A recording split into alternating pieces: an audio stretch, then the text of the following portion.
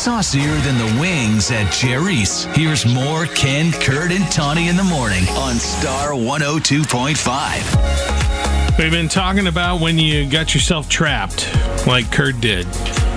Just walking along. Mm-hmm. Can I ask you a question, sir? Sure. And then the question is, what do you use to put on your face? And I fumbled and stumbled on the question for a good 30 seconds. I don't know. I can't remember what it called. And then sit down in the chair then. Let me show you something. Okay. Oh. Could have just said, look at my face. I don't do anything. Yeah. I know. Thank you, Ken. Thank you. Natural beauty. Better than sitting there. Yeah, no, I agree.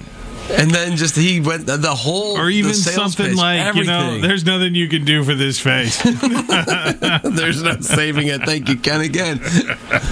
I'm just giving you options next time. You could just really shut him down and be like, I've used it before, and you can see how it helped, and then just keep walking. I'm just going to look at the person. My friend Ken says there's no helping me. Yeah, I'll take credit for that. Sure. All right. So when did it happen to you? You got yourself trapped, couldn't get out of the sales pitch. 515-280-1025. All right, Tamara in Polk City. What happened, Tamara? Well, I think Tawny mentioned the timeshare. Yes. So, yeah. I willingly walked into that for free tickets, but I'm an interpreter for the deaf. And I'm not proud of what I'm going to tell you, so please don't give out my real identity to anybody. No problem, Tamara. Yeah.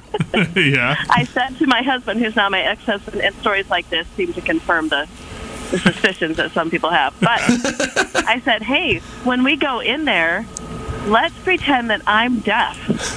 And I'll sign, and then you can talk, and so we'll just fake them out, and maybe we won't have to sit there so long. He said, I hate it when you do that. So we go through we get the introductions. They tell us to go to breakfast. The guy who's trying to sell us the timeshare and I get back at the table, and I hadn't said anything yet. And then my husband comes up and says, by the way, my wife is deaf. So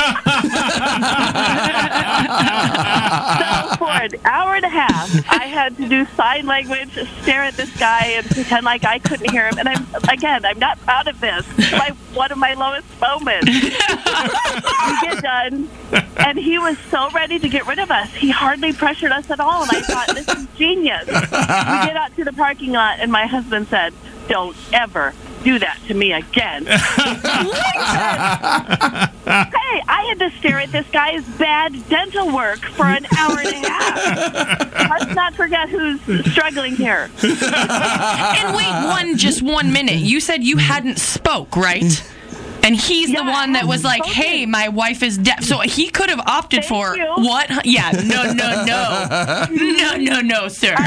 Leave it to a woman to find that little piece of nugget of truth there. Thank you. Yes, you are very welcome. Yeah, rationalization. That's right. It was the lowest moment of my life, is what Tamara said. Now, please don't have other people calling in to say, no, we've got another one of Tamara's low moments. Have a good one, Tamara. Thank you so much. Appreciate the call. Bye-bye. On demand and on your phone. Subscribe to the Ken, Kurt, and Tawny podcast wherever you listen to podcasts.